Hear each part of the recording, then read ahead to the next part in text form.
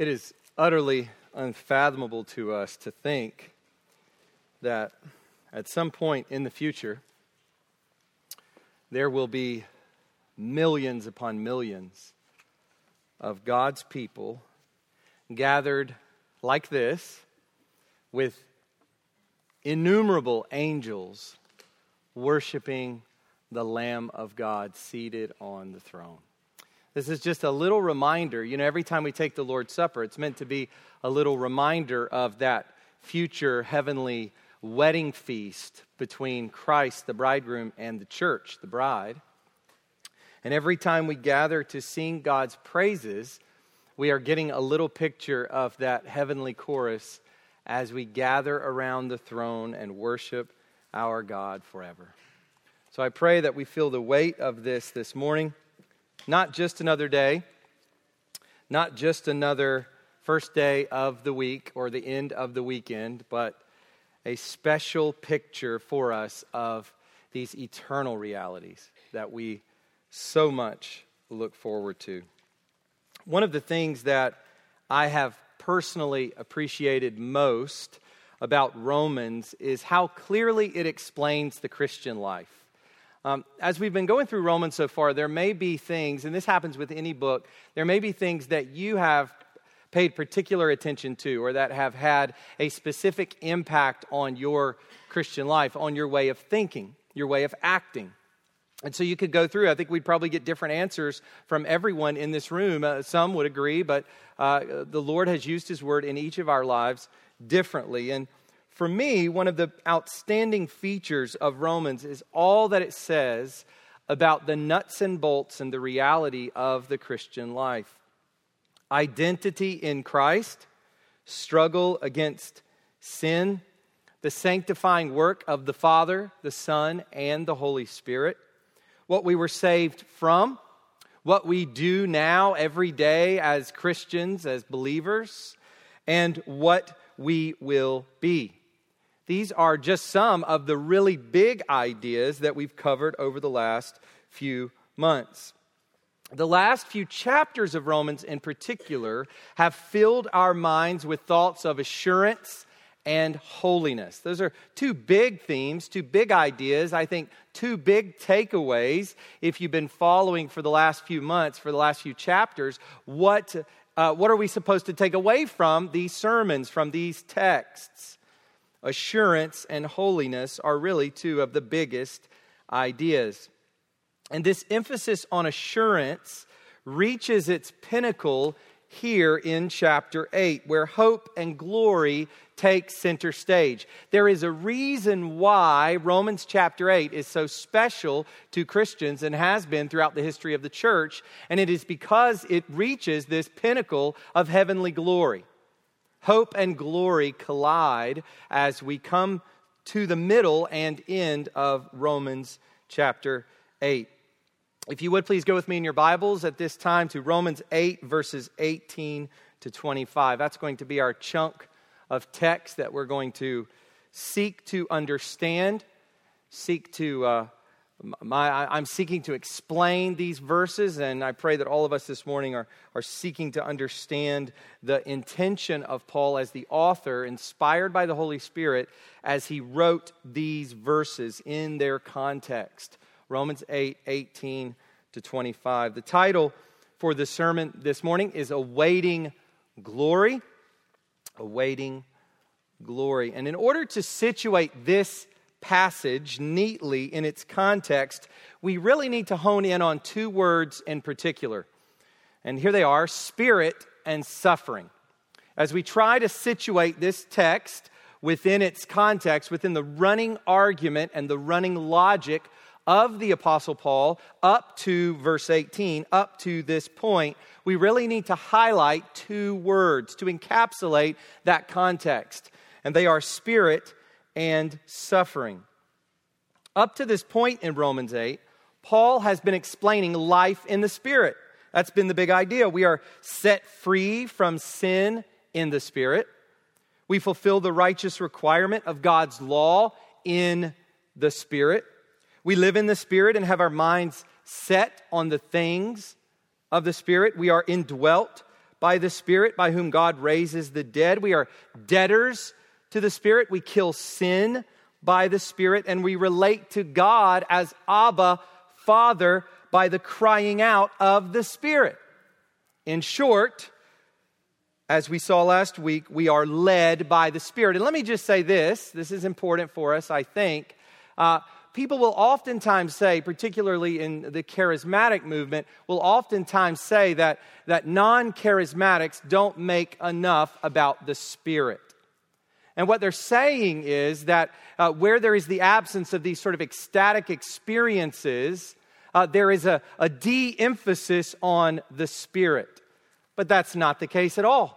We've talked nothing about those supposed experiences, those ecstatic experiences, and yet we've had so much to say about the Spirit of the living God. And so, the prayer is that we will not neglect the Spirit, but that we will also not pervert what the Bible teaches about the role and work of the Spirit in the life of God's people. We are led by the Spirit. And we see the continuation of this theme in our passage for today, as verse 23 describes us as those who have the first fruits of the Spirit. So we're still very much talking about life in the Spirit as we come to verse 23 and we read that we are those who have the first fruits of the Spirit. That tells us that everything that Paul is saying in verses 18 to 25 has to do still with life in the Spirit. So that's the first channel, if you will, of context that is flowing into our passage for today. But the second channel that flows into our passage is this word suffering. Suffering. Remember where we left off last week in verse 17. I want to read that verse to you again. And if children, Paul is saying we are children of God. And he says, if children, then heirs.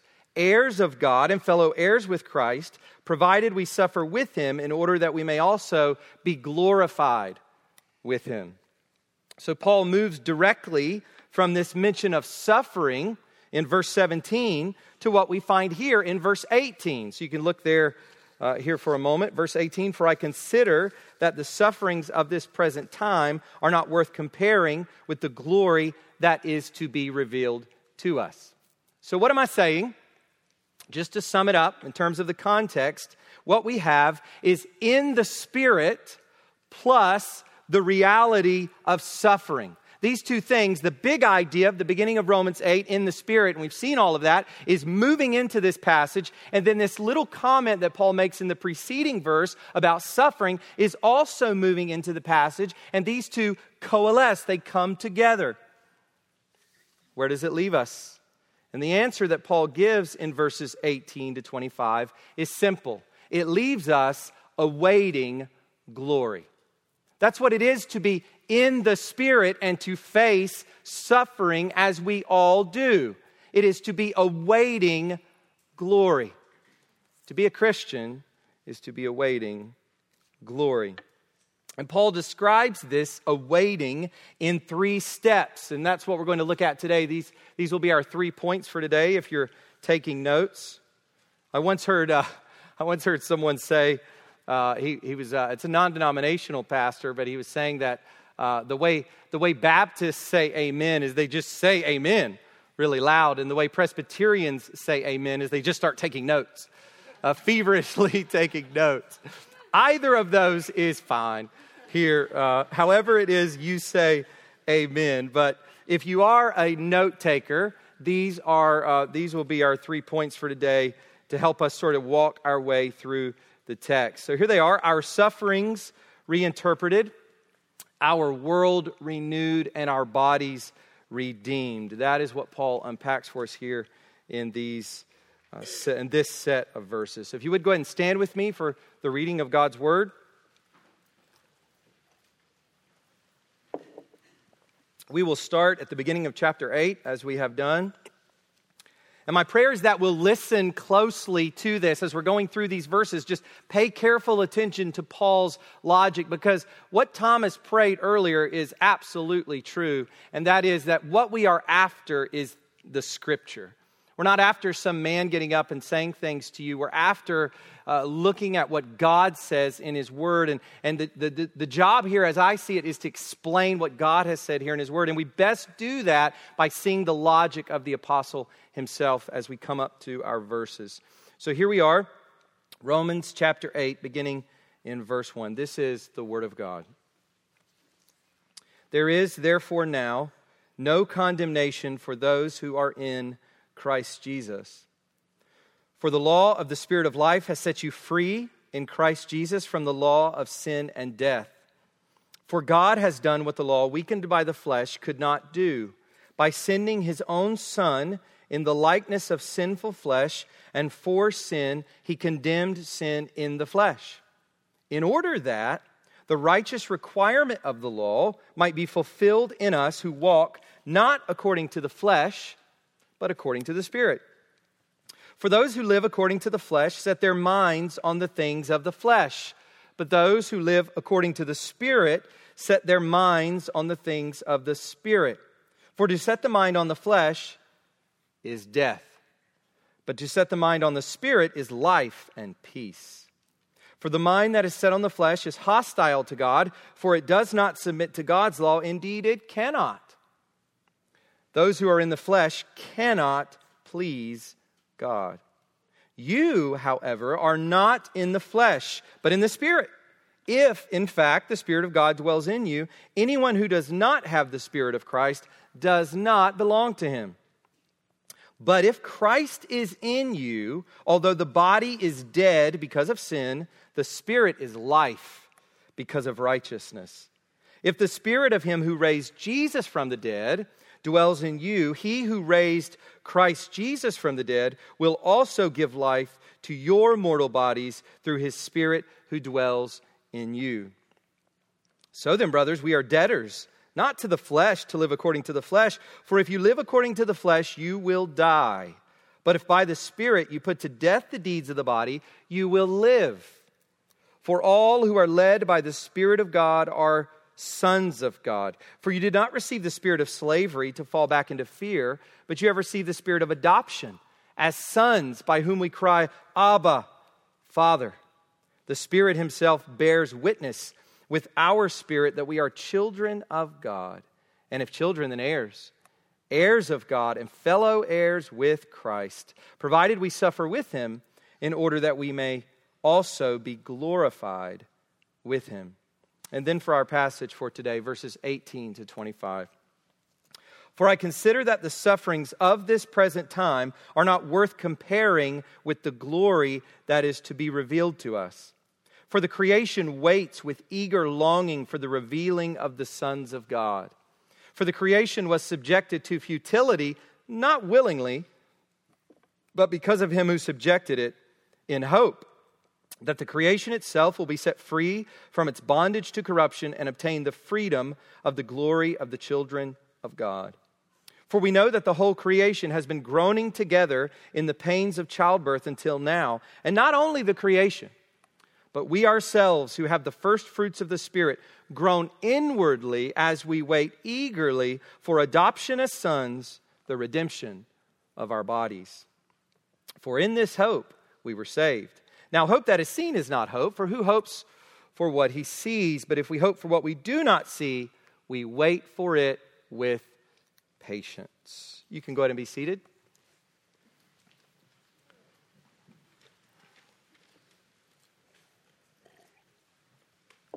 Let's go to the Lord in prayer and ask for His help this morning as we seek to understand what the Spirit has inspired here for us as food to eat.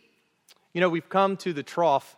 Not the trough we used to baptize this morning. That was before. But we come to the trough, as it were, seeking food to eat from the Lord. We're here to feed as the flock of Christ, to feed on His Word. His Word is our food. This is how our lives as Christians are sustained. And so let's pray that the Lord would indeed feed us and that He would, by His grace, help us in our mortal bodies to focus as we go through this period of our service. Father, thank You for this time to be together again as believers, as those gathered here at Four Corners Church. your people gathered here in this local place.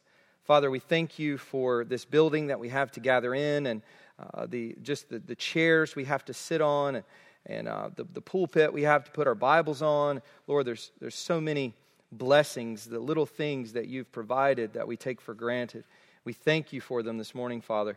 We thank you that we have breath in our lungs, we have light in our eyes, that we are alive today, and that in your providence we are alive here under the teaching of your word, under the songs of praise sung by your people, under the prayers of your people. God, we are so grateful for this opportunity, and we ask, God, that it would be used well. We pray that you would hold our minds to what is being taught, to what is being read. God, we ask that your Spirit would show each of us how this word applies to our specific situations, our lives, our struggles, our temptations. Lord, some among us this morning probably unconverted, not Christians. Maybe they know they're not, Lord, but maybe they're deceived into thinking they are, Lord. Would you just bring truth, bring clarity to their consciences? And God, we pray for those of us who are converted, who are believers, who have the Spirit of Christ dwelling in us, who are led by the Spirit, for whom there is now no condemnation. We pray, God, that growth in assurance and holiness and hope of glory would just grow exponentially this morning within us as we sit under your word. God, we thank you for this time. We ask that your Spirit would do his work as you promise he will do. In Jesus' name, amen. So, awaiting glory, and the first thing we see as we come to these verses is our sufferings reinterpreted. And for this, we're just going to look at that very first verse, verse 18. So, put your eyes there with me. For I consider that the sufferings of this present time are not worth comparing with the glory that is to be revealed to us. And that's a verse we just need to memorize and meditate on every hour of every day. And maybe for those this morning who are undergoing some very heavy suffering, I pray that those words will just linger for you over the coming days, that the Holy Spirit will just keep those right before your eyes. Suffering is something that all human beings share in common. There is moral evil and natural evil, as philosophers and theologians like to categorize everything. Moral evil and natural evil.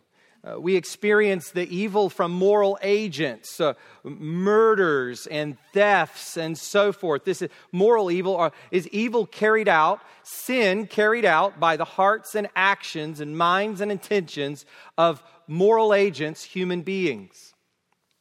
So it would also include the demons and Satan. They are moral beings. They are intelligent beings. And then there is natural evil, which is evil associated with this world. Hurricanes and malaria and other forms of disease, natural death. All of these things are examples of natural evil. We experience the effects of both of these around us and in us. So it's not just moral evil and natural evil are found out there and we're just kind of dropped in the middle of it and we've got to deal with it. No. We find natural evil and moral evil within our very selves. Natural evil in our brokenness, in our mortal bodies. We get sick. We ultimately die. We essentially fall apart. And we sin. Both around us and in us, we see these evils. By the way, it reminds us as parents, as we think about our children, moral evil is not just something that is out there encroaching in on our children. And we got to sort of build this box and put them in a box or a fence. And as long as those walls are tall enough and those fences are tall enough, Daniel was sharing this yesterday in his talk at our day men's retreat. You know, we can build those walls and those fences only so high in the thought that we're protecting them from the onslaught of moral evil. But guess what?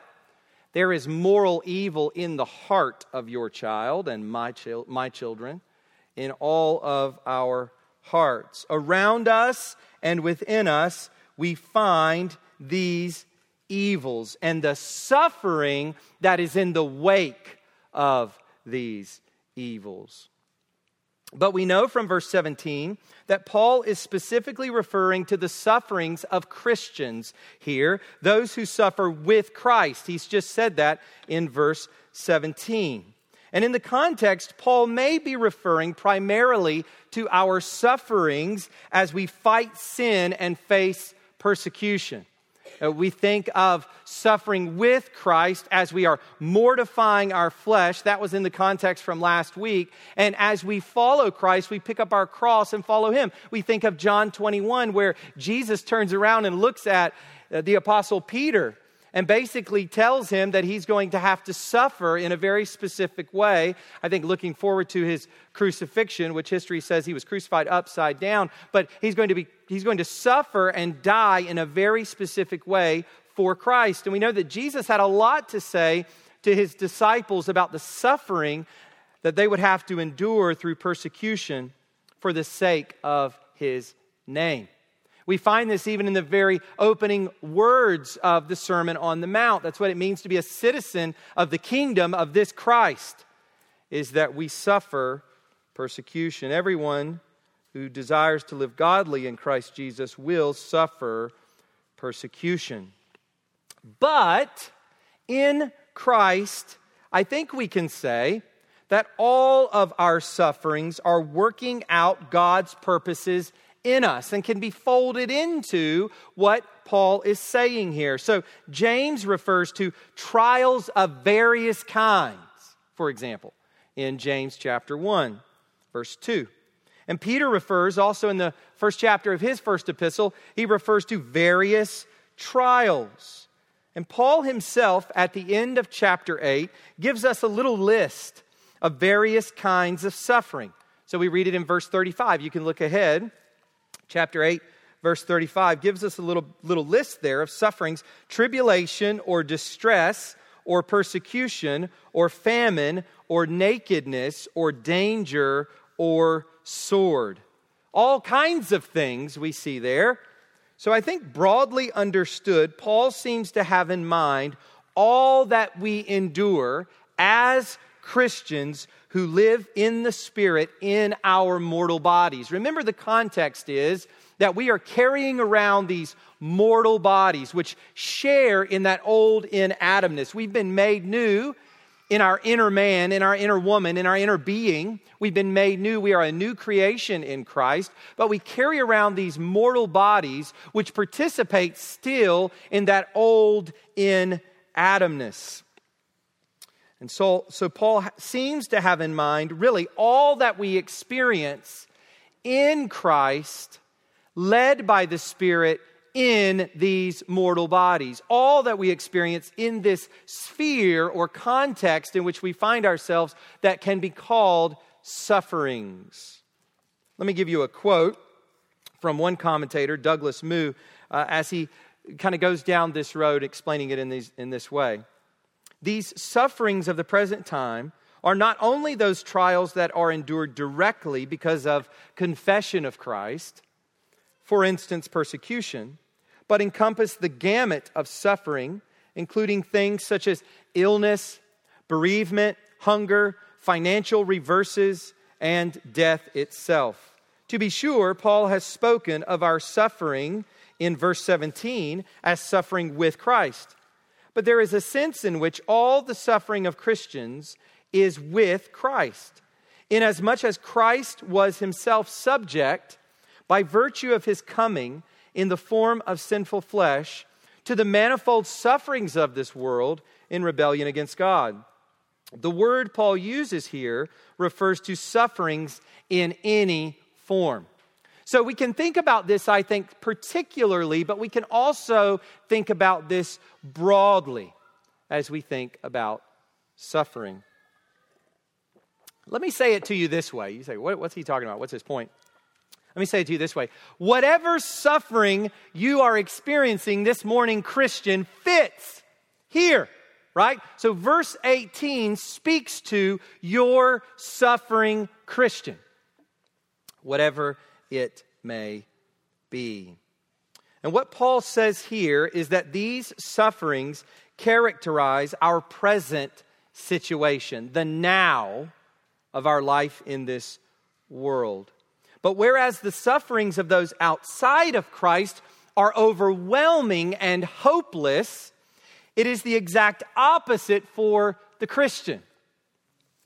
For those who are in Christ, these sufferings are not even worthy. Listen to what Paul says here. Not even worthy to be compared with the glory that is to be revealed to us. Paul is referring to our future glorification with Christ, the coming of Christ. Let me just give you 2 verses here to put a little bit more meat on what Paul is saying. Colossians 3:4.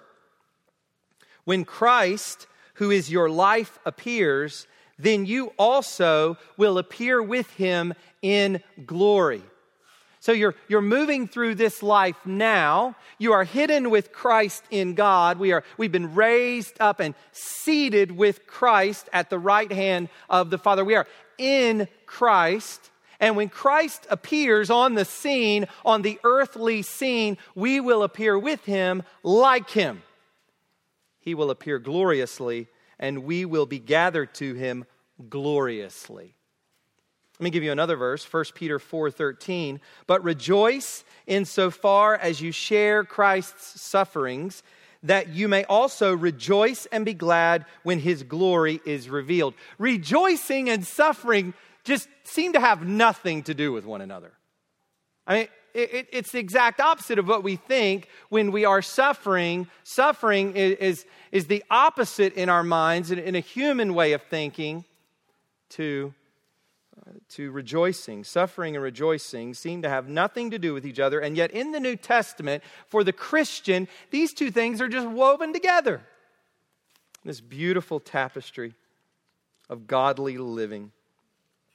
In other words, the magnitude of what's coming shrinks to nothingness the weight of whatever we are presently experiencing. Let me say that again. The magnitude of what's coming shrinks to nothingness the weight of whatever we are presently experiencing.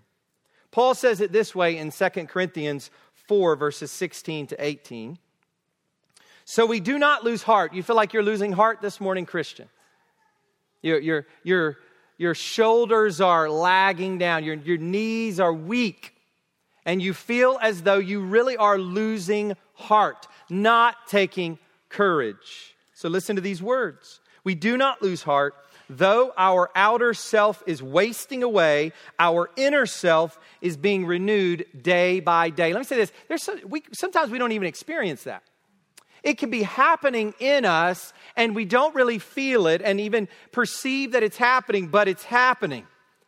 Being renewed day by day. He goes on, for this light, momentary affliction. By the way, that's the way Paul would describe whatever you're experiencing. Whatever it is that you're experiencing. This light, momentary affliction is preparing for us an eternal weight of glory beyond all comparison, as we look not to the things that are seen, but to the things that are unseen. For the things that are seen are transient, but the things that are unseen are eternal. Paul is essentially making a double comparison. One comparison involving magnitude and another involving duration. Magnitude and duration. What is temporary and small is utterly eclipsed by what is eternal and infinitely great. Just zips right through. Temporary will be over soon, and tiny. Temporary and tiny. Eclipsed by what is forever and unfathomably great. It's amazing. And in fact, the difference is so vast that Paul says it can't be compared. Paul's actually not comparing anything. He's saying we can't compare these things. You can't even compare what we're going to experience with what we are experiencing right now, no matter what it may be. No matter how awful, no matter how heart-rending, and we've experienced some things within our church here, stories of people who have shared things that have happened. Immense suffering, immense weight of suffering, and yet totally eclipsed by our future glory. This is how we should view all the suffering in our lives. Anything that you're experiencing right now and anything you're going to experience tomorrow or the next day, right up until you fall over, right up until the end, anything. This is a fearless kind of life because we recognize that there's nothing that could ever happen to us that would not, from God's perspective, be described in this way. Nothing. Nothing. One of the best ways we witness to our hope in Christ is by letting this kind of thing shine.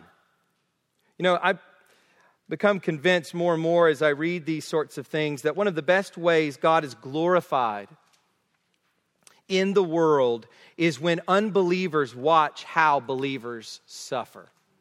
You know, we think about being a witness, and oftentimes, you know, we think about what we share, the words that we share, and that's absolutely essential. We're ambassadors for Christ. We have a message to proclaim. We ought not to think in terms of let them see our lives and less words. No. More words and more living. Both and.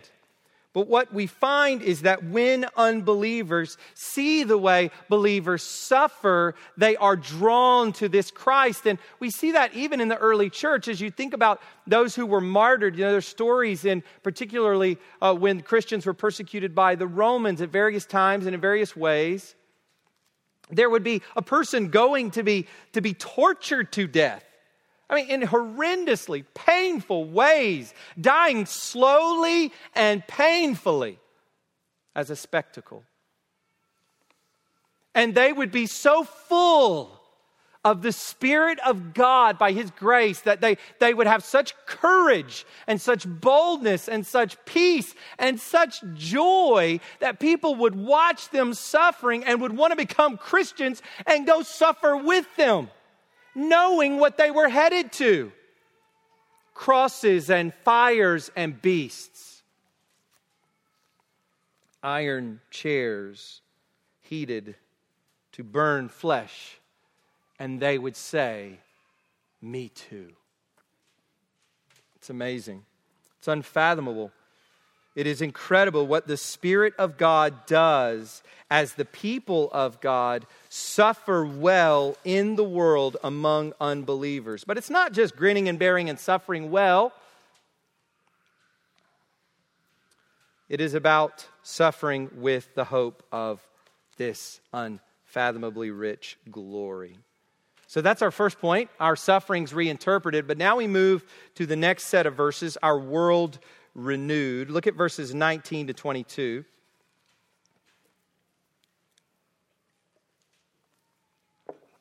For the creation waits with eager longing for the revealing of the sons of God. We're looking here at verses 19 to 22. For the creation was subjected to futility, not willingly, but because of Him who subjected it, in hope that the creation itself will be set free from its bondage to corruption and obtain the freedom of the glory of the children of God. For we know that the whole creation has been groaning together in the pains of childbirth until now. I think what Paul is doing here is putting meat on the bones of his previous comment. I think that's the primary thing that he's doing. That's the primary purpose that these verses serve, is they put more meat on what he has just said. He is explaining the magnitude of future glory. That's what he just mentioned, the magnitude of future glory. And here he seems to be unpacking a little for us what that future glory entails. And what he says here is that it is cosmic in scope. There's our little instances of suffering. And don't hear me making light of our sufferings, because our sufferings can be incredibly painful in this life. And we've heard testimonies recently of the pain and the sorrow of those sufferings. So I don't want to make light of those sufferings, but we cannot rightly understand what Paul is saying here unless we see how small they shrink to in his logic. So there's our little instances of suffering in our little lives put up against the renewing, remaking, and restoring of the entire created order. From stars to ants. All of it. That's the scope that Paul has in mind. I've entitled this point, Our World Renewed, but it is actually our universe. It's everything. It's beyond our world. It's all the planets. It's all the stars. It's the sun. It's the moon. It's everything remade, restored, renewed. When we talk about glorification, this theological idea, part of our salvation, we talk about justification and sanctification and glorification. When we talk about glorification, the future revealing of the sons of God with Christ, sharing in His glory, we are talking about the renewal of all things. This is filled with grandeur and beauty and wonder. This is truly, with regard to the real definition of this word, this is truly awesome. Wonder. The backdrop for these verses is, of course, Genesis chapter 3, verses 17 to 19, where we read, "And to Adam he said, because you have listened to the voice of your wife and have eaten of the tree of which I commanded you, you shall not eat of it. Cursed is the ground because of you." Remember the fall? Remember when we were in Genesis and we looked at Adam and Eve's sin? Eve tempted. She ate. She did what the one thing God said not to do. She did it. And then Adam did it so casually and quickly. No fight. No fuss. He just did it. And so God then cursed the earth. He cursed the ground. Cursed is the ground because of you. In pain you shall eat of it all the days of your life. Thorns and thistles it shall bring forth for you, and you shall eat the plants of the field. By the sweat of your face you shall eat bread, till you return to the ground, for out of it you were taken, for you are dust, and to dust you shall return. Before Adam and Eve sinned, there was just one little phrase given to describe the created order. Very good. Very good. Everything God made as He's preparing to make human beings good, good, good. But when it is all done with human beings present in the world that God has made for them, the home that God has prepared for them, very good. And then all of that changed in the garden. Human beings still made in the image of God, the world still showing its goodness in many, many, many ways. It's springtime. We're seeing that all around us. It's beautiful outside today. We still see it, but it is broken.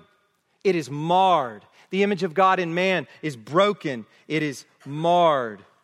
What we see here, the logic of Genesis 3, is that as man goes, or as goes man, as goes human, woman and man, so goes man's world. The created order was for man and under man. Here's how we explain that. You think about human beings and you think about the created world, and you think, well, human beings sinned. Why in the world is the created order now broken? Well, the best way to understand this is that the created order was made for human beings. And so when human beings sinned against God, that very thing that was prepared for them so perfectly became broken along with them. But that's not all of it. It's also the case that the created order is under human beings, under man and woman. We were to take dominion of the creation. And so think about it as a sort of horizontal linkage. When the relationship between God and human beings is broken, the relationship between human beings and the created order and everything within the created order becomes broken also. It is a chain reaction of brokenness and separation. And yes, I think that this is when predation began in the world. When you read Genesis 1, you read that the animals were provided plants to eat. And we see this even later as the animals are getting onto the ark. You see language that suggests that the animals are eating the same things that the humans are eating. Don't get the impression that lions are running around the Garden of Eden eating lambs, chasing down wildebeests, and so forth. Don't get the impression that that is happening. When humanity sinned, the created order fell with him and her. And Paul describes that fall as being subjected to futility and in bondage to corruption, brokenness, frustration, and decay. That's the description of the world we live in. Brokenness, frustration, and decay.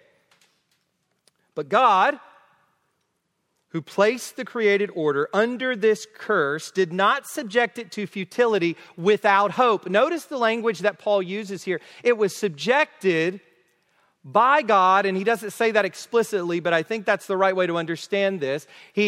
God subjected this. The creation was subjected in hope. It was subjected hopefully.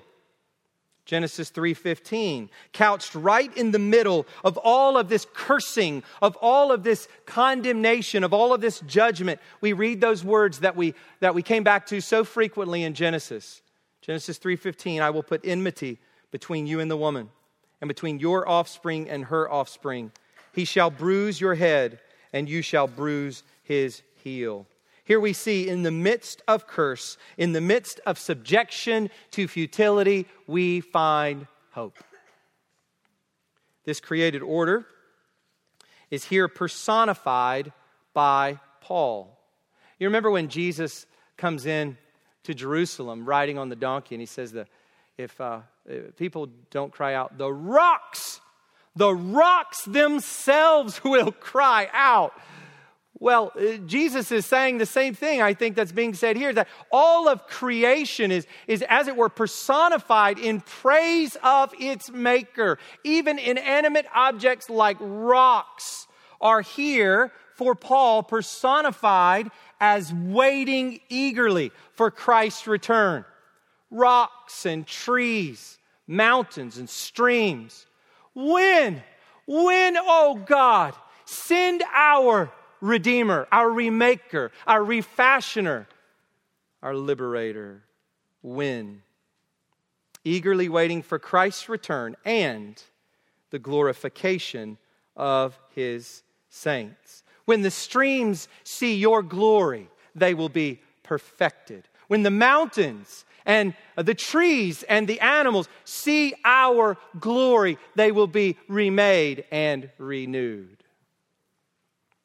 The imagery is of the creation on tiptoes. The language that Paul uses here is literally it is as though creation is on its tiptoes, stretching out its neck, yearning, longing for that day. It is like a woman groaning in the pains of childbirth, looking forward to that birth to get here. Some of you who've had babies recently know exactly what that feels like. That is used as an image for creation. Yearning, groaning, up on tiptoes, waiting. This renewal or restoration of creation is what is referred to in both the Old and New Testaments as the new heaven and the new earth. So let me give you two texts for that. From the Old Testament, Isaiah 65:17.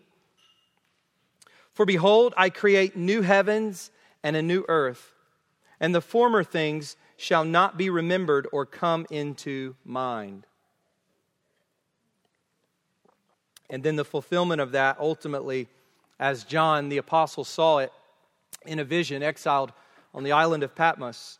Revelation 21:1, then I saw a new heaven and a new earth, for the first heaven and the first earth had passed away. That's what we're talking about here.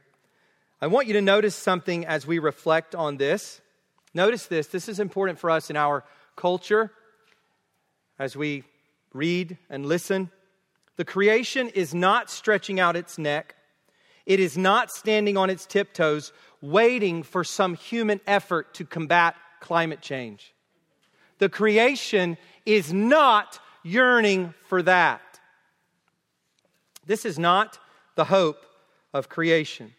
It is important for us to see this. See, our secular culture has its own eschatology, has its own understanding of renewal, of the order of creation, its own understanding of universal redemption. And guess what? It has nothing to do with this God. It has nothing to do with this Christ, has nothing to do with this Spirit, has nothing to do with these heirs of God. Yes, of course, we are good stewards as worship unto God. We are good stewards of every little animal and every little plant and of how we treat the air and so forth. Of course, no one knows that better than Christians who read this Bible, who read Genesis chapter 1. Of course, we care for our environment because that's what we were made to do in part, as those who have dominion over this world. But we don't get sucked into the world's understanding of salvation, the world's value system, the world's meta-narrative. The hope of the created order rests in the hands of God, not the hands of people, at the coming of Christ, when we too will be glorified with Christ. That's the hope for every bit of air, every stream, every glacier, every bear, everything waiting for this. So that's the second thing we see as we come to this passage. But finally, our bodies redeemed. We've looked at our sufferings reinterpreted, our world renewed, and now we see our bodies redeemed. Here we come to the heart of the passage. Look at verses 23 to 25. And not only the creation, but we ourselves who have the first fruits of the Spirit groan inwardly as we wait eagerly for adoption as sons, the redemption of our bodies. For in this hope we were saved. Now hope that is seen is not hope, for who hopes for what he sees? But if we hope for what we do not see, we wait for it with patience. This eager longing and groaning of creation is shared by us. Who is the us? Who is the us here? How is the us described? Those who have the first fruits of the Spirit. That's how these people are being defined. This language of first fruits implies two very important things. First, that something has begun. There's the first part and the fruit. First fruits, something has begun. By having the first fruits, we know that something is in motion. Something has started and it's heading somewhere. Second, it implies the certainty of completion.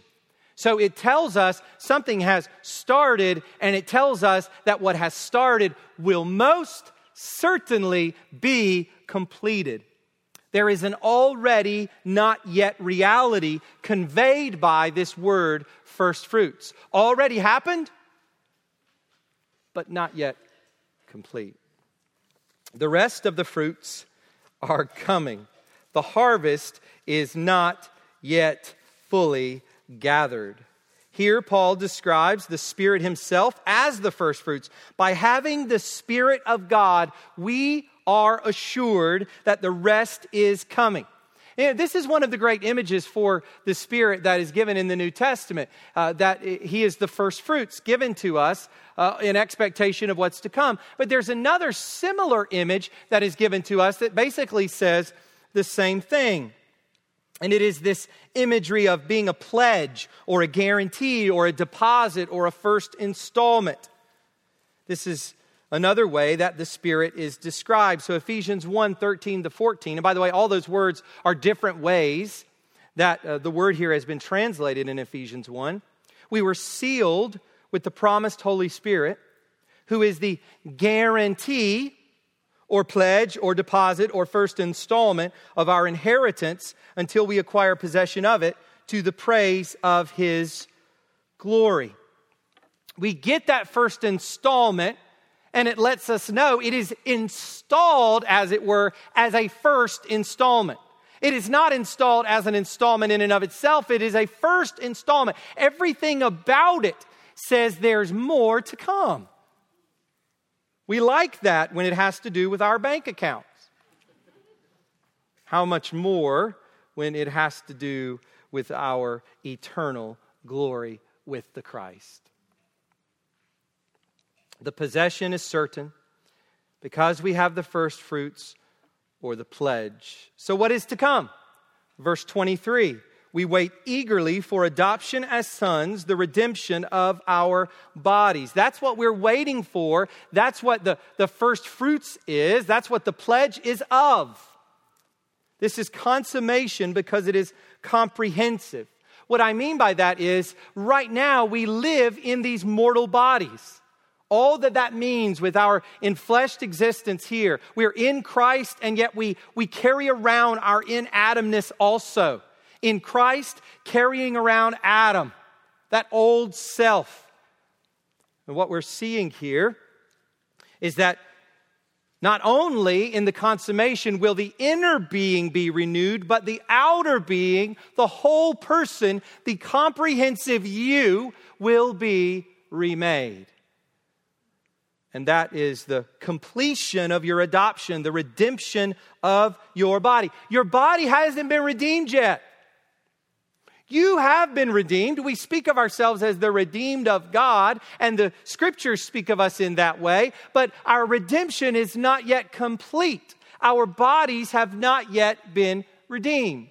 That's why each of us will at some point, unless the Lord returns, have our very own funeral. Our bodies have not yet been redeemed, but it's coming. The suffering, death, and fight with the flesh as we continue our lives in these mortal bodies will be done away with. There will no longer be any brokenness in creation, any sickness or other form of natural evil to afflict us. There will no longer be indwelling sin or death of any kind. I've said this before. We can't even imagine what it will be like to not sin at all.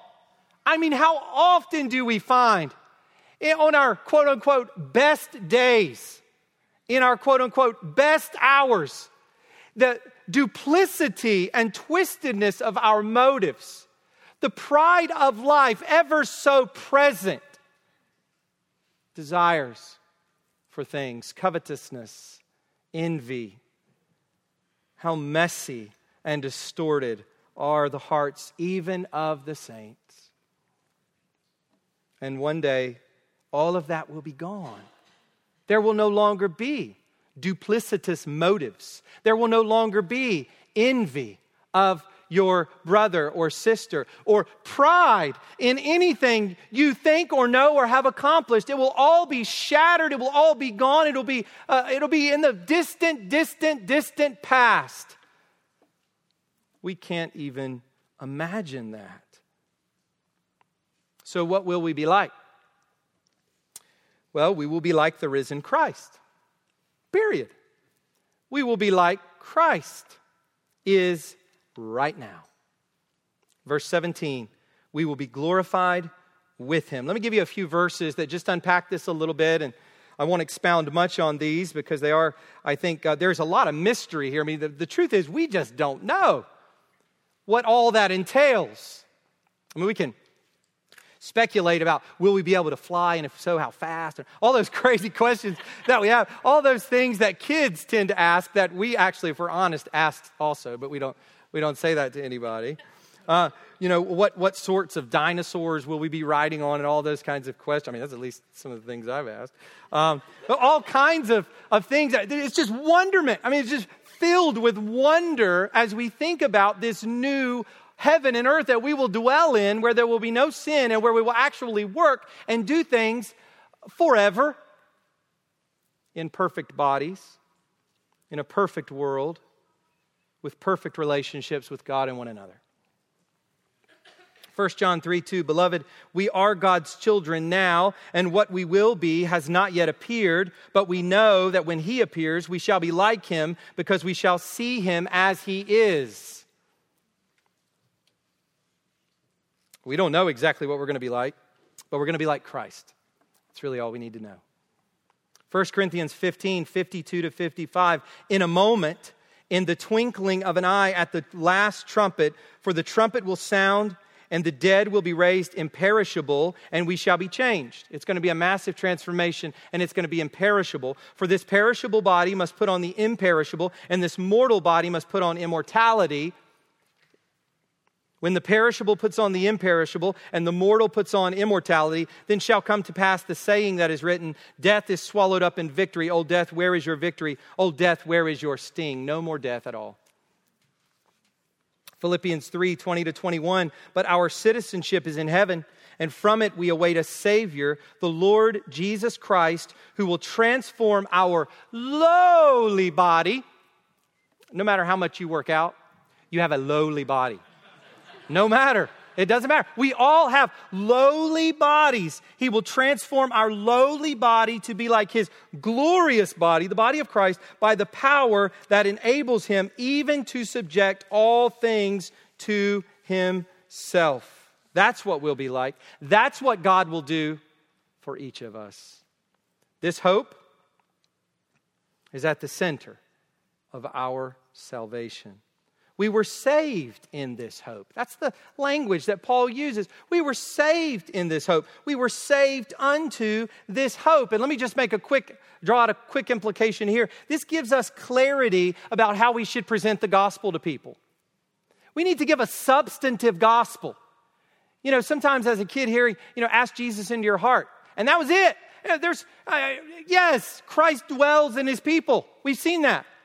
But that sort of cliched language is so watered down and devoid of content and substance. We need to understand what it is that we're being saved to, what it is that God has done in our hearts, and what it is that we have become. When we share the gospel with people, we don't need cliches and slogans. We need biblical substance. Tell people, look, we are dead in our sins, and Christ has come to bring the hope of glory. Tell them the gospel. Tell them the Romans gospel. We live by faith, not by sight. We live in hope. And we are looking forward to this future reality that is certain. The hope that we have in this future reality is described in the New Testament in a number of ways, but two that I think are so pointed. One, it's described as the anchor of the soul. You're walking around, moving about this life. You're like a ship on the sea. And your hope in everything we've just looked at is like an anchor. A big, old, heavy iron anchor thrown overboard all the way down, just settling itself deep in the sand of the seabed, holding that ship in place. It's not going anywhere. It's not going anywhere. An anchor of the soul. And a helmet. The helmet of the hope of our salvation. 1 Thessalonians 5:8. This hope holds us and protects our minds. All the vicissitudes of life, all the things that happen to us, all the sufferings that we face, all the temptations that come against us, we are firmly planted, anchored into the seabed and wearing a helmet, protecting our minds in this hope of glory. That is what it looks like to be a Christian. That is what it looks like to have the first fruits, the Spirit of God. And it is with this hope firmly in hand that we endure, as Paul says here. We bear up under all the sufferings that this life throws at us. And going back to verse 18, we do all of this, remembering that those sufferings can't even be compared with the awesome glory that awaits us. Remember where we began. You can't even compare them. Let's pray. Father, thank you for giving us your word this morning here in Romans 8. Father, help us, sustain us with this hope of future glory. God, I pray especially for some among us this morning who are suffering severely. Father, I just pray that you would just use this passage to comfort them. And all of us as we prepare for whatever comes our way in this life, that we would hope, that we would wear that helmet, and we would throw down that anchor as we live out the gospel by the Spirit. Lord, we pray that you would be with us now as we see the gospel imaged for us so vividly through the Lord's Supper. Thank you for the body and blood of our Lord Jesus Christ. Thank you that he took our sin upon himself on the cross so that all who trust in him are forgiven. Thank you that by his blood your wrath passes over us. And instead of wrath and judgment, we get life and peace. And thank you, Father, that we have in Christ now identity in a new covenant community. We belong to your church, your Son's bride. We praise you for these things, Lord, in Jesus' name. Amen.